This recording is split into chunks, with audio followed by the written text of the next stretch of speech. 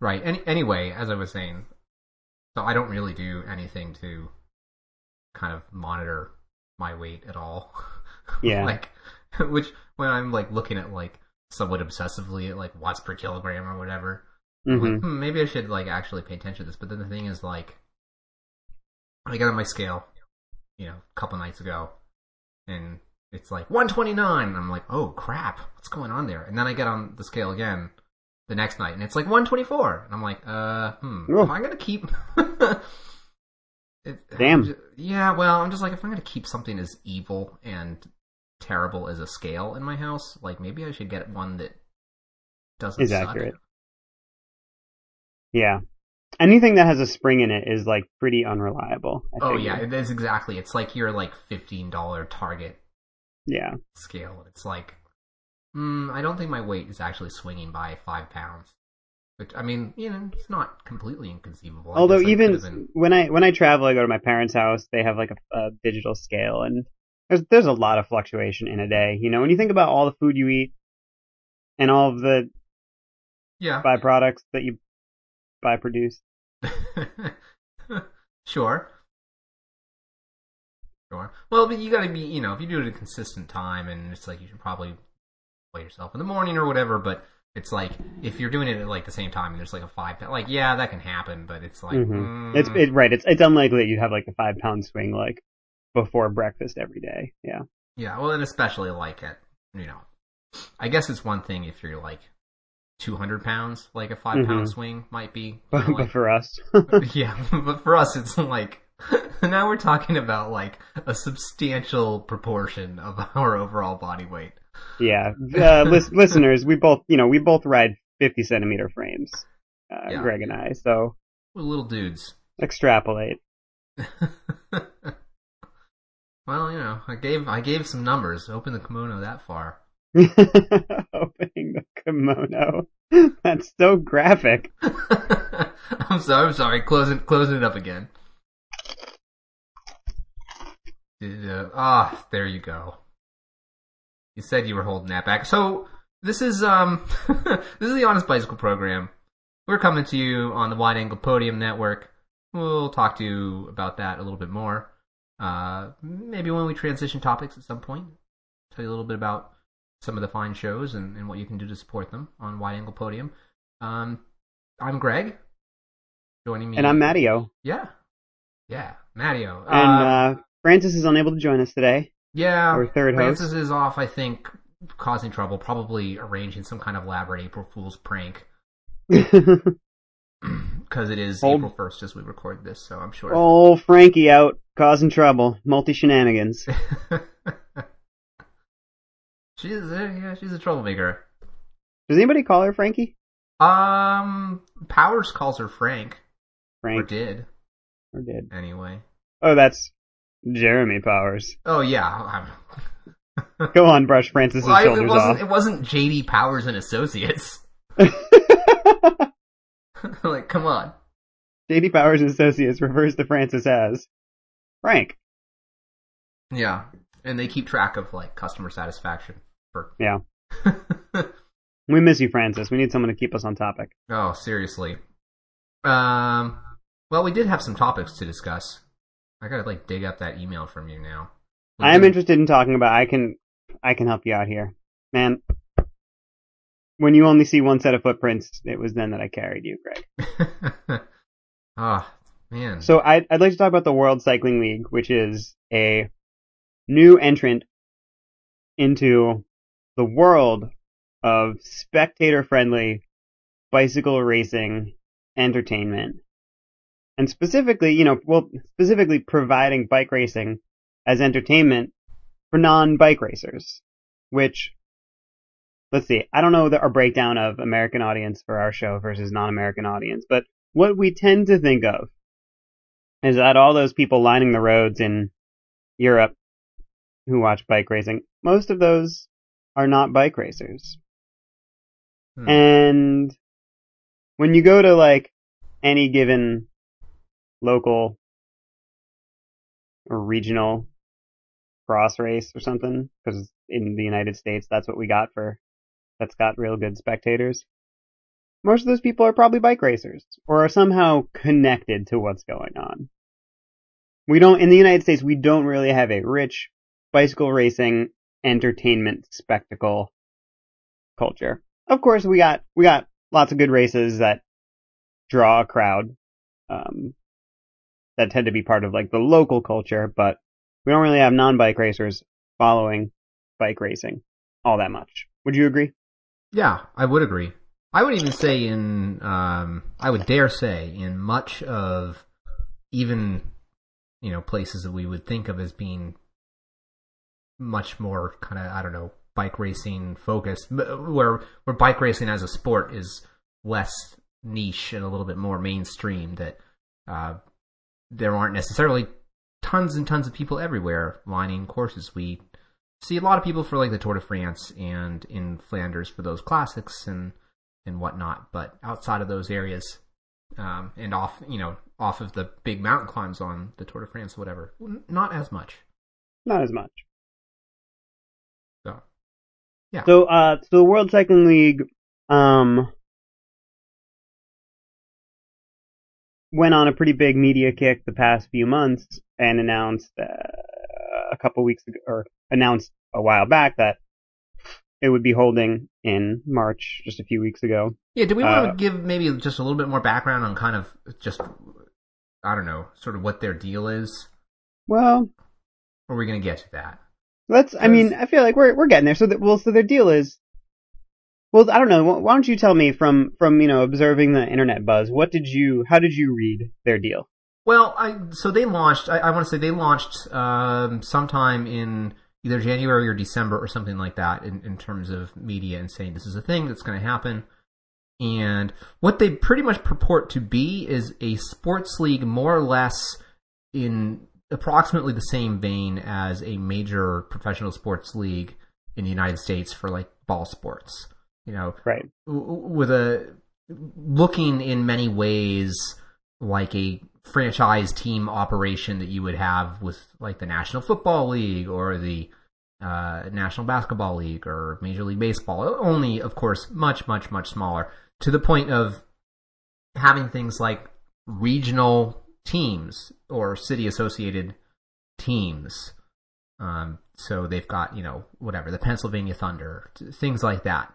And which is a very major departure from how teams usually work in cycling, but that's essentially the idea. And then having essentially track meets. And then the other thing that I think is really important is that, so yes, this is track cycling. The other thing that I think is important is that they're not just holding standard events. They are sort of creating their own standard for a compact 2-hour television friendly one event after another format that allows people to understand what's going on and root for these teams. And they're doing this, because they want spectators, because they think it's also very sponsor friendly, very advertiser friendly. I think kind of spectator friendly and advertiser friendly go hand in hand, right? Yeah, I'd say so. Advertisers are drawn to spectators. Well, and this is one of the handy things actually about doing a cycling event at a venue of, very finite size, of compact size, where you're pretty much, you've got some different camera angles, but you're staring at the same. This is what's so great, right, about a ballpark, is you can have banners hanging up along the fences and whatever, right? And that's one of the nice things about a velodrome, but people haven't really capitalized on that, or at least have not attempted to capitalize it on it in the same way. So the thought is, hey, if we can get spectators, then we can, for one thing, offload.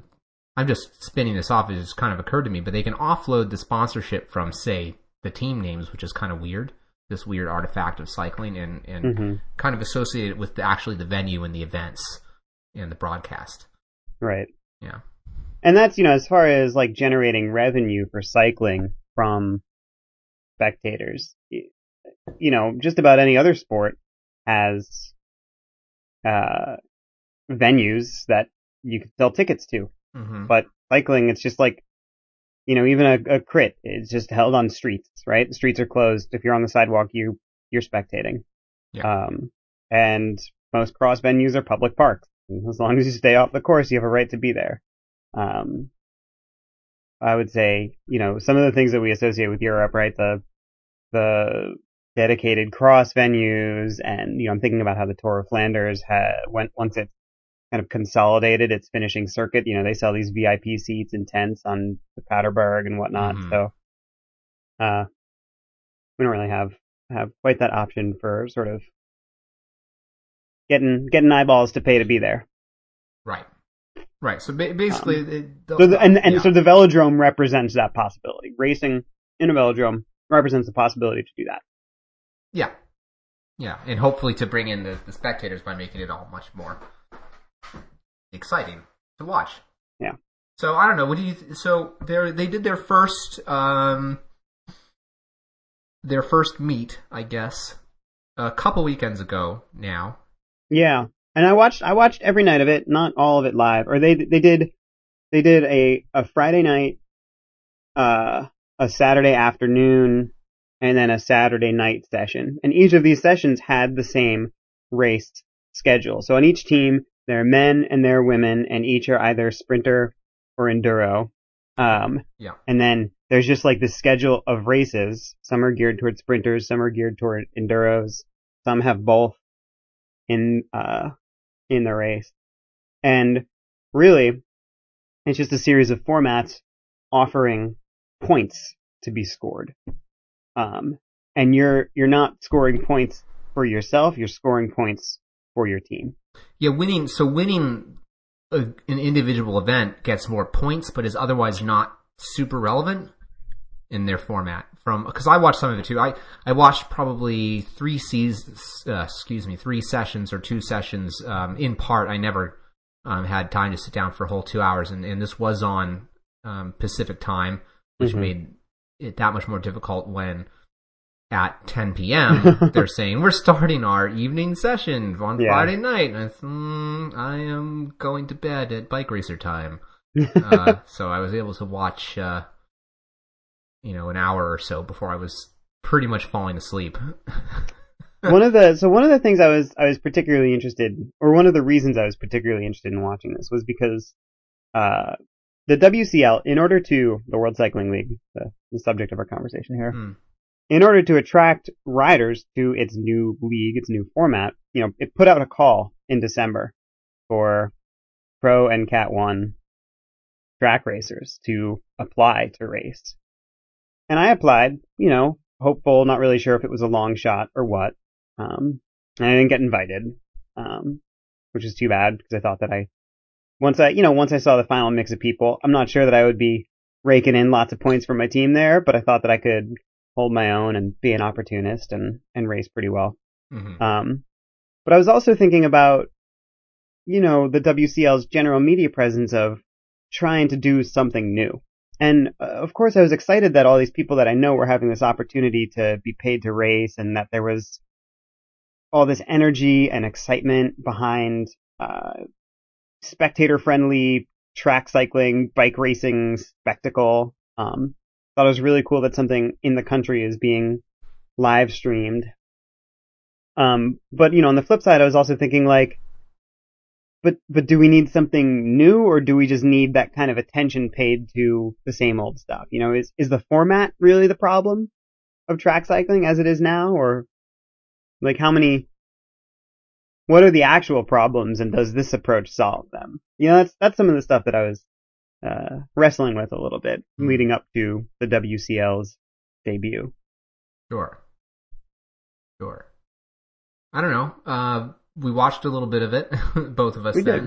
We might be able to have some thoughts on that now. I thought and to our audience, you can watch the replays of the sessions. They're, like I said, they're sort of compact viewing, one race after another. Do they have full replays? Because I was able to find highlights packages. I have seen full replays somewhere. Okay. We'll see if we can.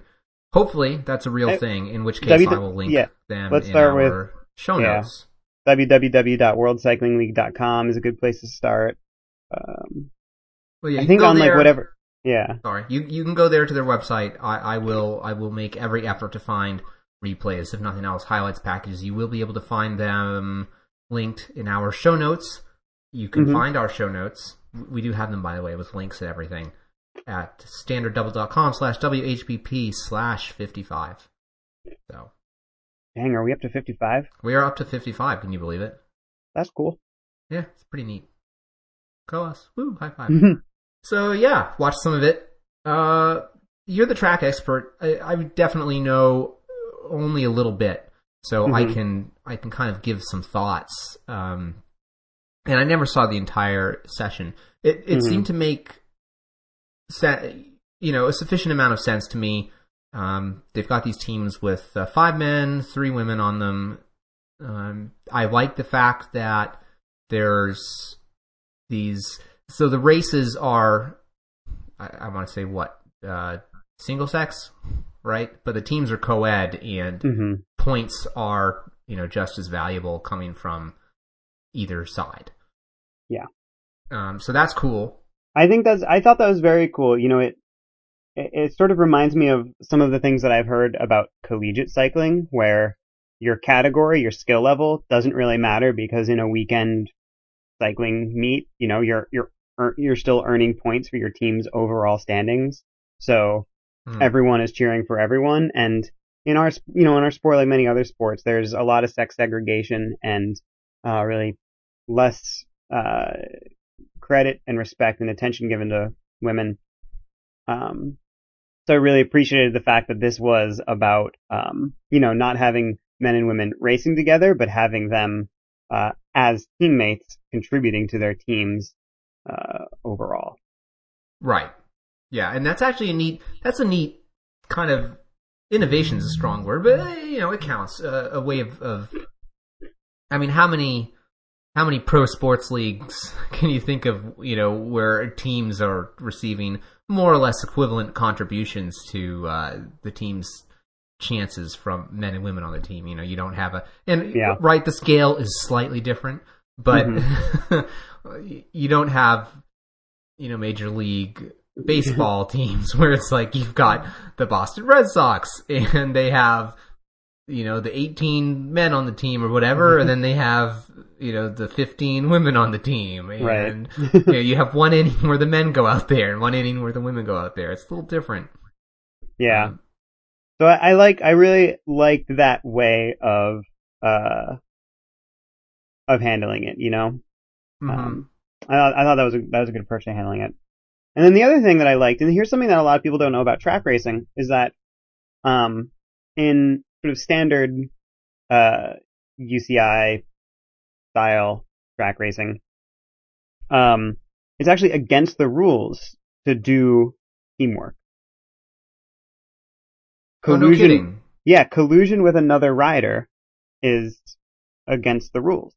And so that's except why, in the Madison, I suppose, or other team events? Right, except in specifically team events like team time trials, the team pursuit, the team sprint, or in the Madison, where you're in 2-person teams. But on the track, you don't really see things like lead outs. You don't have domestiques who are, chasing breakaways on behalf of a leader.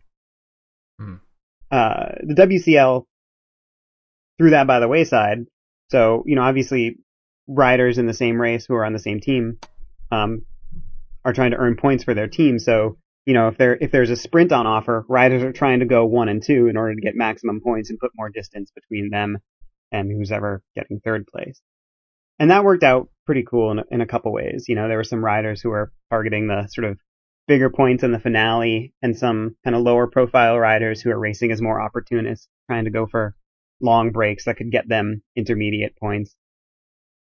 Right. I liked seeing that. I thought that was pretty neat. Yeah.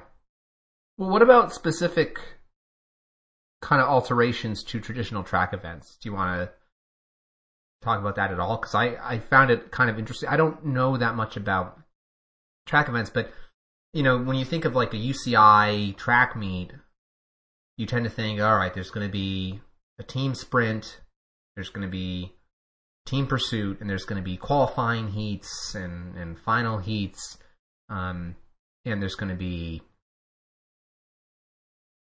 sprint events, and then there's going to be things like, I mean, not in this and order it's necessarily. and it's yeah, and to be honest, like if you try and watch a World Cup or a World Championship, like you never really know what's going to happen when. Like it's hard to find the schedule, and maybe you find a live stream and you turn it on when it's convenient to you, and like for 2 hours, like they're running through like qualifications. Well, yeah, they're doing flying the individual pursuit or something, and that's, admittedly, that is not exciting.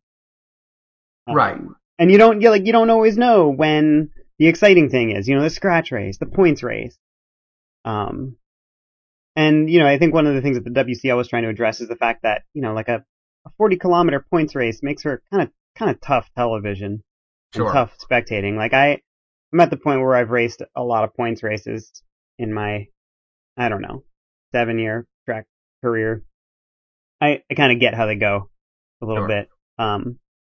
But it's taken me a while to like figure out how to watch, an elite international level 160 lap men's points race and be able to like infer what's going on tactically instead of just being able to like read the scoreboard and think like, oh, okay, that's the score. Right. It's complicated. It's difficult. Yeah. Yeah, if you come in the middle of, and it should be said, even traditional track endurance events aren't long by the standards of road racing, but they're long enough to get confusing. Where if you tune in the middle, you're gonna be like, "What the heck is going on?" If you want for a sporting event to have a 1 hour or 2 hour television block for something, the solution is not going to be to take a points race or a scratch race even and just extend it by. To be 2 hours long. Yeah. So the WCL approached this with this format that has 12 events with an intermission. Mm-hmm. And, they alternate women's events and men's event. And all of the events are fairly short. I think the longest one is the final event. That's just 48 laps, which is on a 250 meter track. That's over very quickly. 15 minutes, yeah, sort of thereabouts. And they have some laps that are just 2-lap standing start sprints for 6 riders. Yeah. And it's really, as soon as one event ends, the next one's on the track. So it definitely moves, and they sort of put up a scoreboard, and with only 6 teams, I never found that it got like too dense to figure out. Was it only 6 teams? Something like that. Yeah, it's something like that. Yeah, 6 teams. So, it was never too dense to like try and think about what the sort of team standing situation was shaping up to be. That said, so like they simplified it in ways that were good. That said, I like 15-kilometer scratch races. I think they're a really beautiful part of track racing. I like Madisons. Madisons are the races where you have 2-member teams and it's like tag team wrestling. You have to touch your teammate in order to throw them into the race, and that's done via this like high speed differential hand sling that's just awesome and terrifying and has almost torn my arm out of my shoulder on a few occasions. Yeah, but I think they're trying to balance the fact that,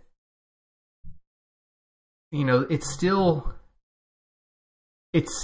not the easiest thing to just sit down and watch and know exactly what's going on. And I don't know, maybe that's overrated, because I'm not necessarily certain that you can like sit down and start watching a game of football knowing nothing about it and like have any clue what's going on. But at least, having a scoreboard certainly helps. Yeah. So that's good. And I mean, with football, just for example, I didn't know what the heck was going on until college, because I did not grow up in a sports family. Uh-huh. So there's all this like, so on the one hand, they want to keep it from getting too complicated, because something like a Madison where in points race too, do they have a points race at the WCL? I don't remember. Well, I guess all the races were sort of points races, kind of. Well, right? They're weird hybrids. We can get to that in a sec. But, with a Madison or like a traditional points race where it's not just like crossing the line on a given lap, but getting a lap is really important tactically. Bradley Wiggins and Mark Cavendish just won the World Championship Madison by lapping the field, and that was really important. But on the other hand, just to interject here, Madison laps are there are sort of two scoreboards. One is what lap you're on, and the other is the points that you're accruing, and they can't cross over. So if you're a lap up on the field, even if you have no points, you're a lap up. Right. So yeah, Wiggins and Cav were a lap down, and they were accruing points, and then they just really late in the game completed the lap. It was a very exciting way to win a Madison. Right. Yeah. So train of thought. I'm extremely well lubricated at this point. That's my problem. Got home, ate dinner really fast because I only got home like 10 minutes before we were starting this, and then poured a beer and off to the races. But anyway, we think that everyone understands things like baseball and football, or whatever, but they just have like kind of cultural momentum. So there's only so much to be done, and I think they were found a pretty good balance actually. And it was kind of funny with my relatively rudimentary knowledge of track cycling when they were essentially introducing these race formats that no one's ever heard of before. Where one of the big ones they do is this thing they call an enduro sprint. Yes, the 12,000 meter enduro sprint. Yeah, which is like, what? But and I thought, this is what they're calling a points race. But then I was paying attention. I was like, no, wait a minute. There's also intermediate sprints in this. Yeah. So it's this weird hybrid fusion of a scratch race. Oh, sorry, not what they're calling a points race. What they're calling a scratch race was my thought. Yeah. Like, no, this is the scratch race. And it's like, it's not exactly a scratch race, right? Because for people who don't know, a scratch race, and you can correct me on this basically if this is wrong. My basic understanding of a scratch race is that it's a criterium on a track. Totally right. Yeah, so whoever is first across the line wins. Yep. And if you're up a lap, you're up a lap. If you're down a lap, you're down a lap. Yeah, sure. And so that the enduro sprint race that they do, WCL is a lot like that, except that there are also like preem laps where there's a sprint and there's points on the line. For the overall Team Omnium. So it's kind of like this mishmash crazy Omnium format with a bunch of short, sharp little races where even the endurance races are not that long for the most part. Right. So, yeah, pretty interesting. Yeah. I don't know, what did you think? We should probably not belabor it too much, but having watched the first meet, what do you think was successful and what do you think was less successful? Well, I'm going to answer your question as if it were a different question. Okay. If I wanted someone to think that track racing was pretty cool, and I was thinking, should I sit them down in front of an hour of WCL replays or a random hour of World Cup or World Championships replays? With the assumption that I'm not allowed to just talk in their ear the whole time and explain what's going on, I would choose the WCL. Okay. And, afterward I would say international competition is different. The formats are different. But basically, this is bike racing and this is a velodrome, and I hope you like it. Sure. Okay, so that's maybe qualified endorsement. I mean, I'm still, with the World Cycling League, I'm still curious to see how they're going to make it work. I'm hopeful, I guess, that it will be positive. I'm not like cynical or suspicious. I just think I don't know. Not that it's a tough sell, just that they've got hard work to do. Yeah. Well, I think that, my impression from having watched it is I hope that they're able to run. I hope they've got a good runway ahead of them to basically workshop it and keep workshopping it. Mm-hmm. I hope that they're not like going to essentially commit to this plan and just be like, this is the plan and this is what we're doing. You know, I hope that they're open to tweaking the format and kind of trying to figure things out as they go along. And you would think, right? Like, that would be the logical thing to do. So with any luck, they are kind of paying attention to what seems to work and what doesn't, not having done this before. Mm-hmm. So yeah, we'll see. I mean, I found it relatively fun to watch. It's difficult right now because, you know, you tune in on the stream and, let's be honest, it was not a packed house for any of these sessions. And I think that matters. Mm-hmm. I think if you excitement is contagious. Yeah, no, it is, because if you tune in and, you know, the stands have, you know, I don't know, a couple dozen people in them, going yay, then it's kind of like, what, you know, what's the big deal? Whereas, you know, if you can build the critical mass to the point, if you can get butts in, like literal butts in seats, you know, it's not just good for ticket sales at your venue. You know, when people are watching, I think they're going to be more wanting to give this a shot. Like, well, I don't know, there's like 1,000 people here, like, enjoying themselves watching this. There must be something to it. Yeah. You know? So I think that's a hill that they really need to get over is they need to get butts and seats somehow at the actual venue or venues. That's a challenge for sure. And I hope that they can work that out, because that was definitely like, and part of that was also my anxiety for like I want this to work, you know? And it's like, I'm like, oh, there's like 20 people in the stands. Oh no.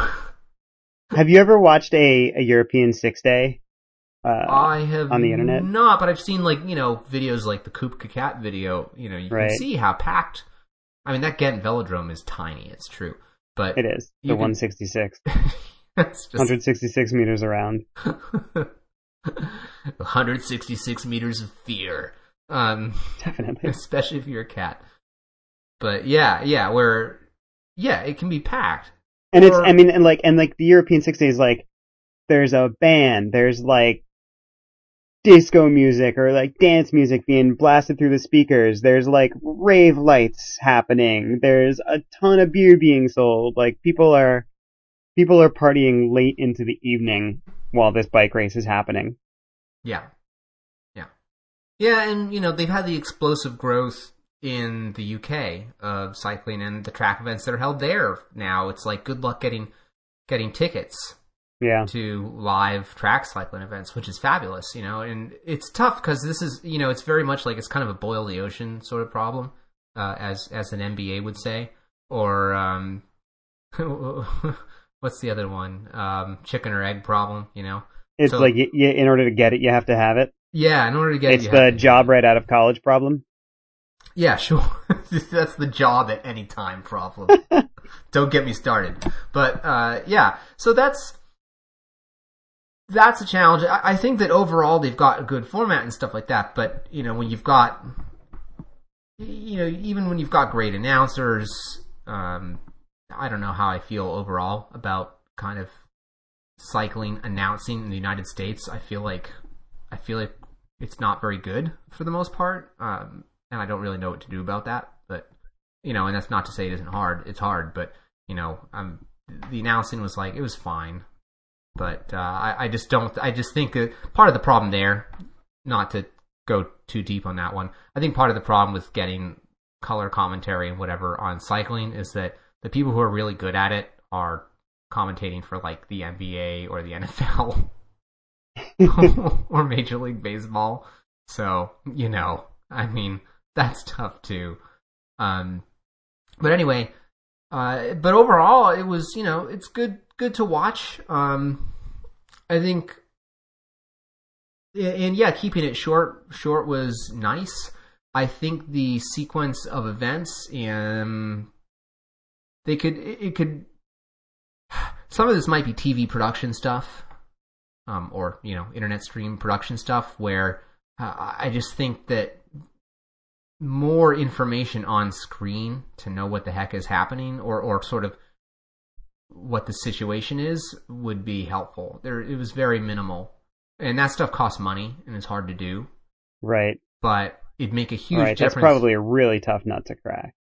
Yeah, I'm sure it is, but man, it's got to be easier indoors than, in a road race. But knowing, how many laps are left, and we're coming up on a sprint lap, and let's get live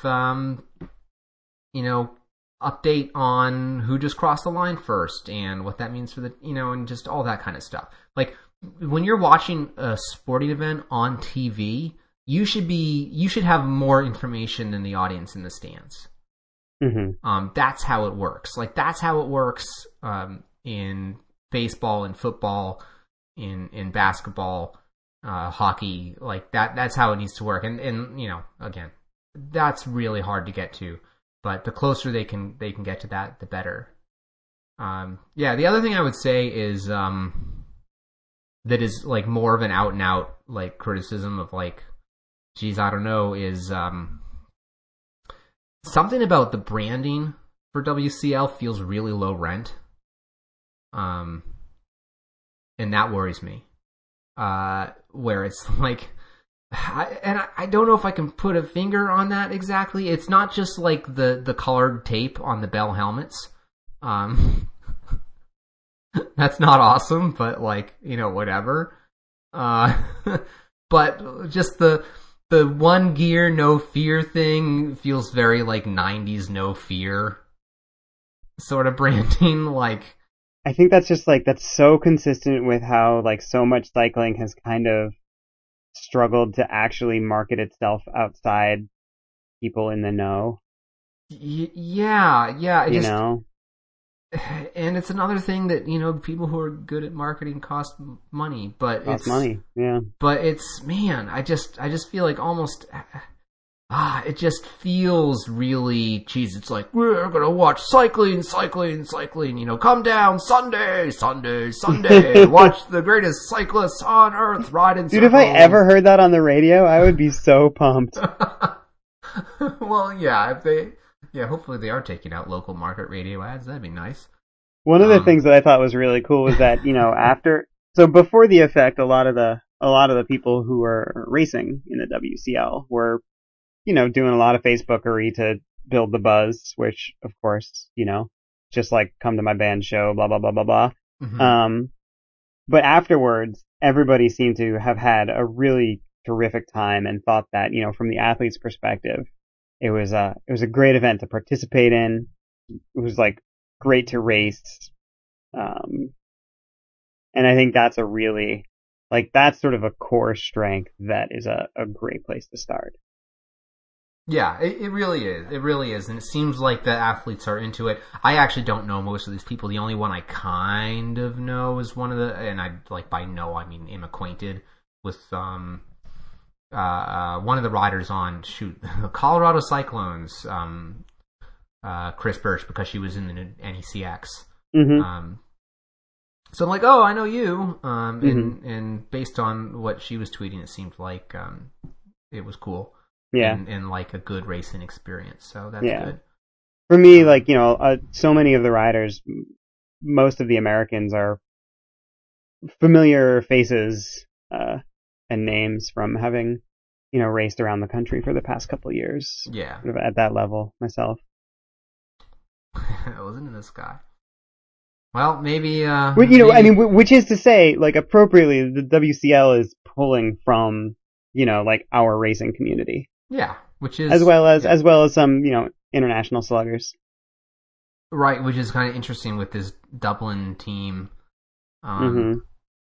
I have to say, I was a little, the thing that really made me cringe, was like the Mexico Heat getting up on the podium with like big sombreros and fake mustaches. That was that made me uncomfortable a little bit, as well as the announcers' constant references to like how like Dublin was like missing a step because they flew here on St. Patrick's Day or something. It was just like, let's go ahead and downshift the like ethnic stereotyping just a Yeah. little bit. That would be fine. Yeah. Yeah. I mean, as much as I'm happy to make jokes like, I'm Italian American, I'm happy to make like forget about it type jokes. Like I wouldn't exactly want You're Italian somebody I American didn't know. from New Jersey. Yeah, like, making those jokes about It's okay for you to do it. me. Forget about it is our word, okay? Yeah. All right. Whew. All right. So I'd say, unless you have any final thoughts, we can sort of conclude that segment. Yeah, I do. Well, I have one. So I have one appeal to our listeners is that I would really love. I've kind of seen WCL sort of from the like track cyclist perspective, right? I would really love for our listeners who maybe are not that acquainted with bike racing as entertainment, or who are not track racers, or who only had this like on their radar screen on the periphery. I'd love for you folks to take a look at the link in our show notes, watch a little bit of it, and let us know like what you think. I'm really curious how it comes across to the less initiated, I suppose. So email us at is it Greg? What's our email address again? It's honestbikeprogram@gmail.com. I thought it was. Yeah, please email us at honestbikeprogram@gmail.com or tweet at us. Honest Bike. At Honest Bicycle. Honest Bicycle on Twitter. And yeah, let us know what you think. I'm really curious. I'm very, very curious. And I call upon you to sate my curiosity. Yeah. And my final thing is, all of these things are things that can be overcome as far as like getting into it. Like, if you've ever been to a professional baseball game, it's actually kind of super boring. So like there's a lot of dead air, a lot of dead time, which is, filled with kind of goofy, promotion things and like, let's, do mascot race and the 7th inning stretch and raffles, and we're going to bring a kid out on the field to, swing at a ball kind of feebly. So, it can be done. Right. So, before we move on, I want to tell you all just a little bit about this network that we're on, the Wide Angle Podium Network. It's pretty great. It's a network of shows that share a similar ethos. Most of them are cycling focused, I would say, or closely connected. The thing I gotta tell you about the shows is that it does, it costs a little bit of money. I'm not saying it's a lot, but it kind of is a lot. I don't know. It isn't free to bring these shows to you, is what I'm saying. It takes effort. It's work, on top of that. And you might have noticed... We buy, some server space and microphones and hair products. Yeah. I mean, the hair products are probably my single biggest expense, personally. But the thing is, you probably have noticed, or maybe not noticed, which would be great, that you're not really getting advertising. None of us are getting rich doing this, and we're not bombarding you with ads for like mattresses. We're also not like giving you reviews on items that we were given for free. Also true. Yeah, so we're not selling mattresses. We're not selling, web hosting. We're not selling razors. But you could still help us out if you want. We'd really appreciate it. You can donate. You can donate to the show. All right, specifically, you could donate to any of the individual shows on the network that you also like. So if you wanted to give your money to Slow Ride Podcast instead of us, I would recommend against that, but you can do it. Or you can, donate to the entire network equally, which might be a good bet if you like all the shows. You can do that by going to wideangle.podium.com/donate. Pretty simple, really. So yeah, if that strikes your fancy, it just makes it a little bit easier to bring this to you, and we love you so very much. Yeah. Anything else to say about that, Manu? Thanks for listening. We love you. Listen, there's no better way to spend your money. That's actually true. Than to give it to us. And if you don't, we're gonna keep on making great shows. Yeah. So don't worry about it. Out of spite, so it's fine. Yeah, don't worry about it. All right. Anyway, so maybe let's close out on a little bit of a tech topic. Bring it. So something tremendously exciting has happened. And that is that apparently 12-speed drivetrains are now a thing. And this, like, we know that we're recording this in April Fool's, and everyone's gonna forget about all the internet April Fool's jokes in, like, 8 minutes. But, like, this is legit. Like, this happened not on April Fool's. This is the real deal, folks. We got 9 circles on that big thing in the back, on the back wheel back there. 9 of them. 9. 12 of them. What happened there? We'll cut that out in post. I think, yeah, 12. It's actually quite a bit more than 9. But anyway, 12 speeds, now a thing.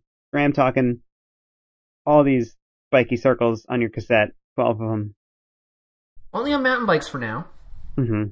For now. But, road stuff can't be far off.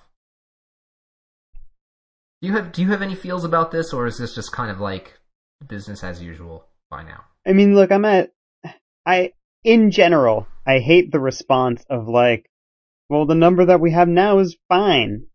Cause like, that's just a bad argument for not trying new stuff.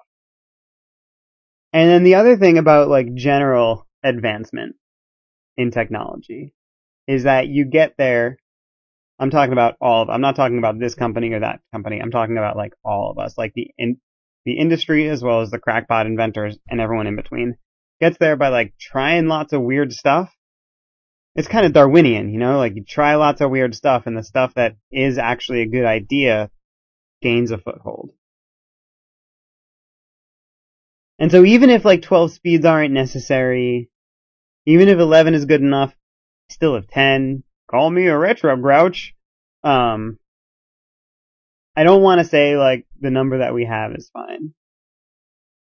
Yeah, well, the thing is, like, that argument bugs me because it's like, well, okay, what number is fine? Like, what do you really need? Like, you need 1, and anything past that, you know, is sort of, it's just bourgeois.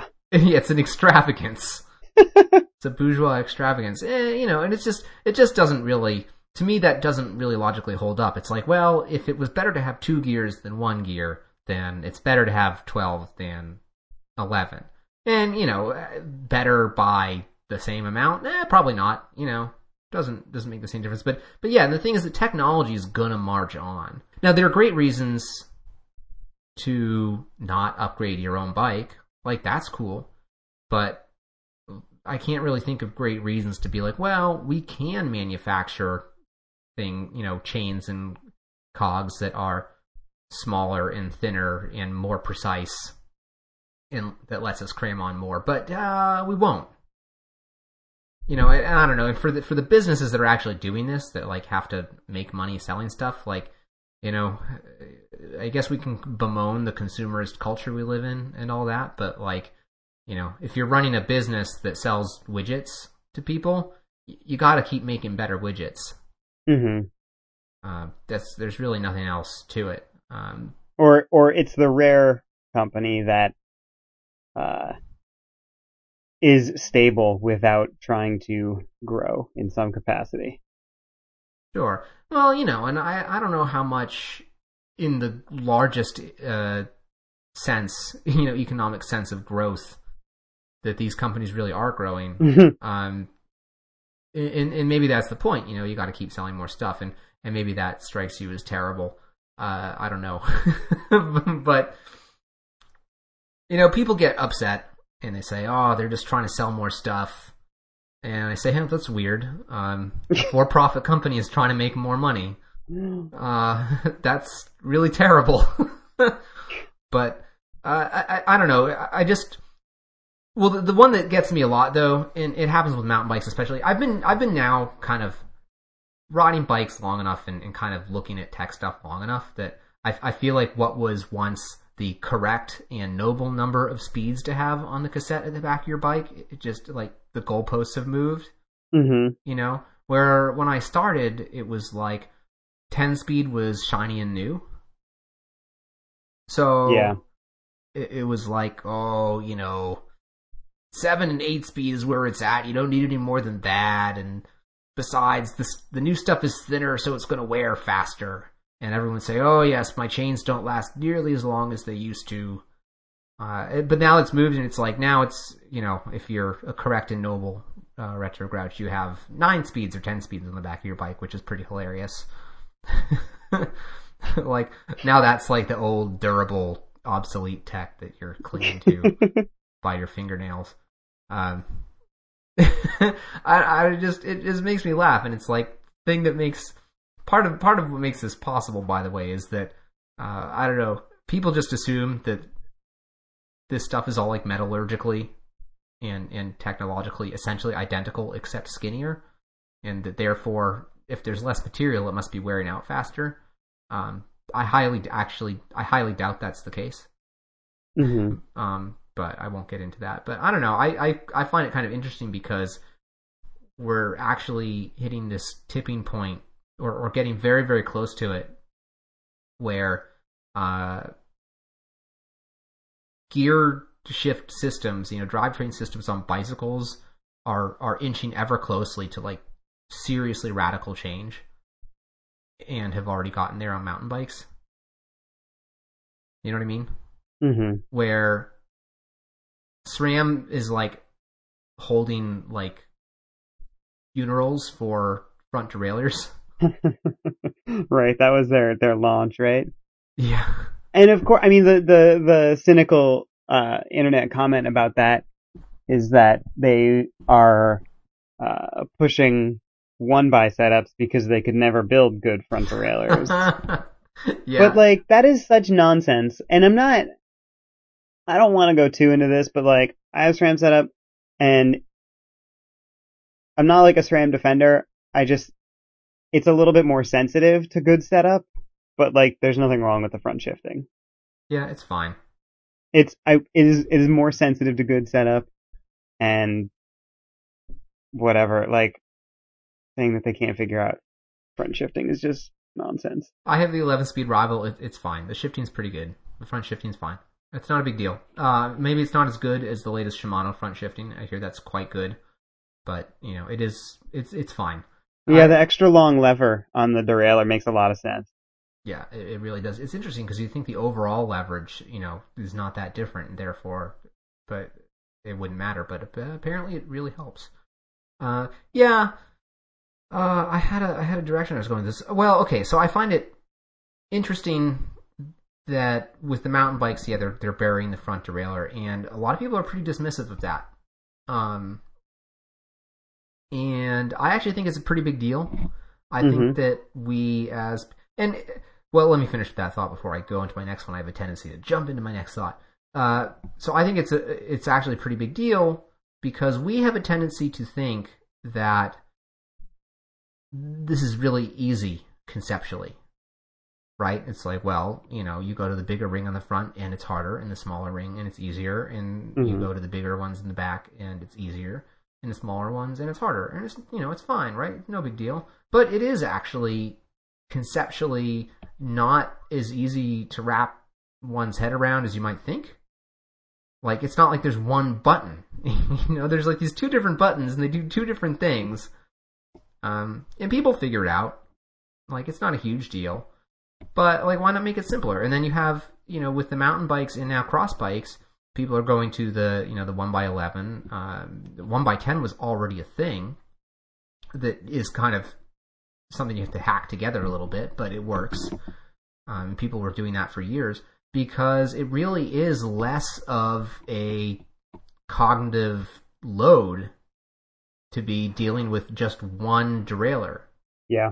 And one shifter, and it's like, you make it easier, you make it harder, and that's it. Mm-hmm. And I don't know about you, but when I am in a cross race, like... Do you have one by on your cross bike? I don't, actually. I was hoping to do it this year. For budget reasons, I might not. But the reason I was hoping to do it is because, I have felt in a cross race like, yeah, man, if I just didn't have to worry about this at all, it would be a load off. Yeah. Because you get so starved for oxygen. I pick, sometimes when I pick the bike up, I accidentally tap the shifter to put it into the little ring, and that's super annoying.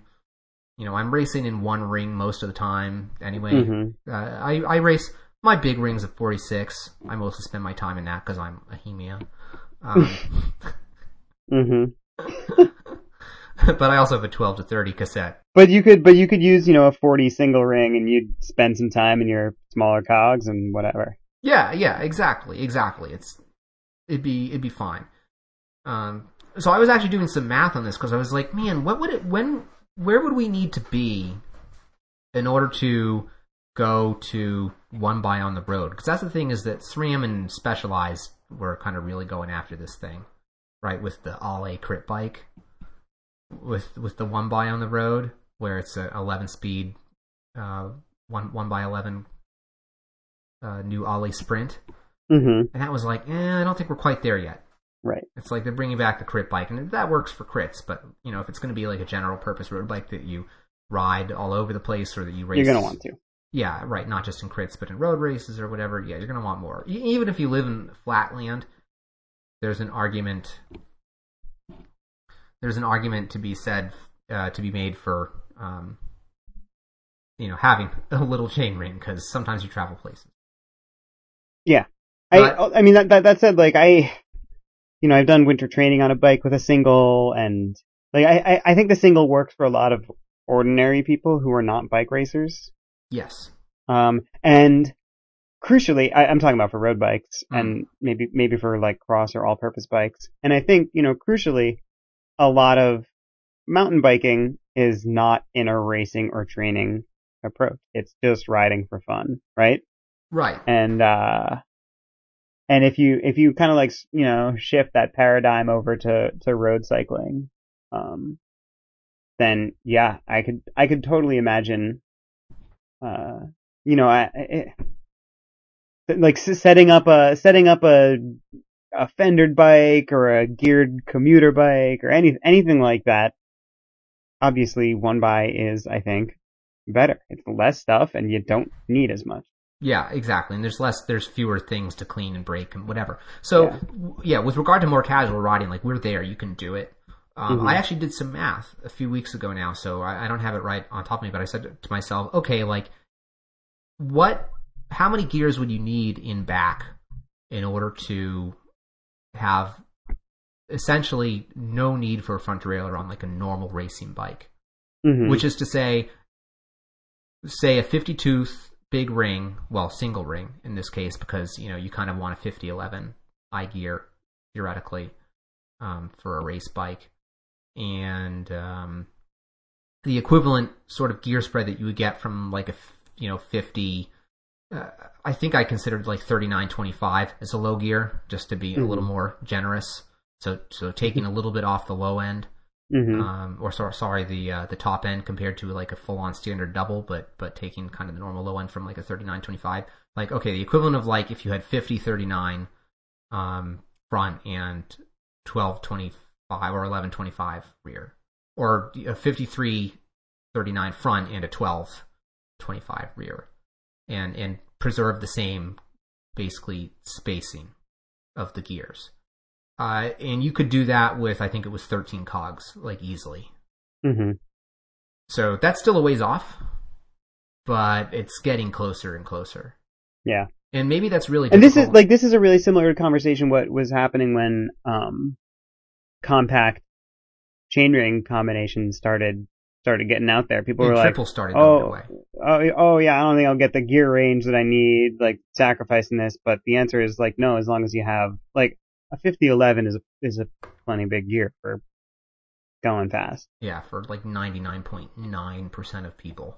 Yeah. Maybe if you're Marcel Kittel, you need a 53-11. Yeah, the only time I'm sprinting in a 53-11 is when I'm doing something wrong.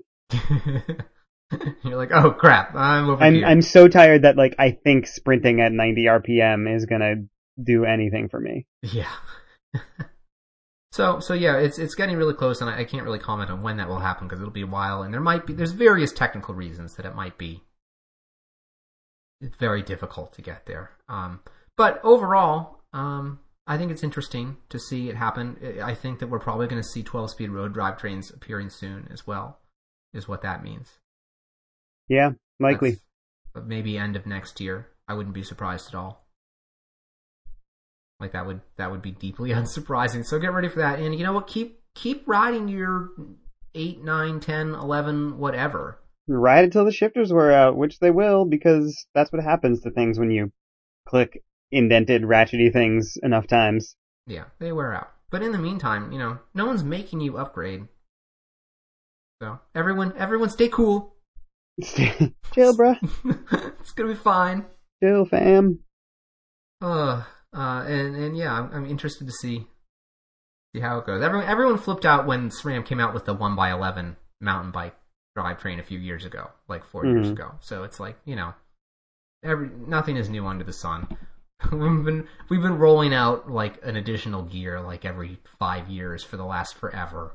Yeah. So and I think in the same way that SRAM had the funeral for the front derailleur, I think it's time to have a funeral for the it goes to 11 or but it goes to 12 or whatever jokes, like from referencing God.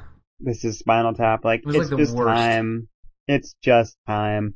The same way that, you know, when you see a bike that has very prominent branding on it, someone is bound to say, gee, what company makes it? Like, yeah. Like, it's time. It was like 2009, Campy comes up with 11 speed, cue endless Spinal Tap jokes. 2011, Shimano does it. Come out, Spinal Tap jokes. 2012, SRAM Spinal Tap jokes. It's just like, we get it. We get it. Spinal Tap jokes. Yeah. Very funny movie, but quoting it, not actually that funny. I'm gonna say that when people start making triple pivot brakes. I can't wait for triple pivot brakes. They're gonna be so powerful. That's the new frontier of brakes. You're gonna squeeze and then keep bending. Yeah, forget about disc brakes. For real, it's gonna be triple pivot. Oh my god. That doesn't make any sense. It's gonna have triple the modulation, bro. Alright, we better wrap. With a W. This has been HPP. We're bringing you talk about bicycles and stuff that doesn't rhyme. We better wrap. Now we really better. Wow. Yeah. Alright. Check out wideanglepodium.com. wideanglepodium.com/donate if you want to maybe help us run the show with a little bit of money. I don't know. I've been Greg. You can find me on Twitter at Grolby. I'm Mattio. You can find me on Twitter at _Mattio, spelled Mattio. Nice. I nailed that one. And thank you for listening, everybody. We love you. We'll catch you next time. Yeah, thanks for joining us. Happy riding.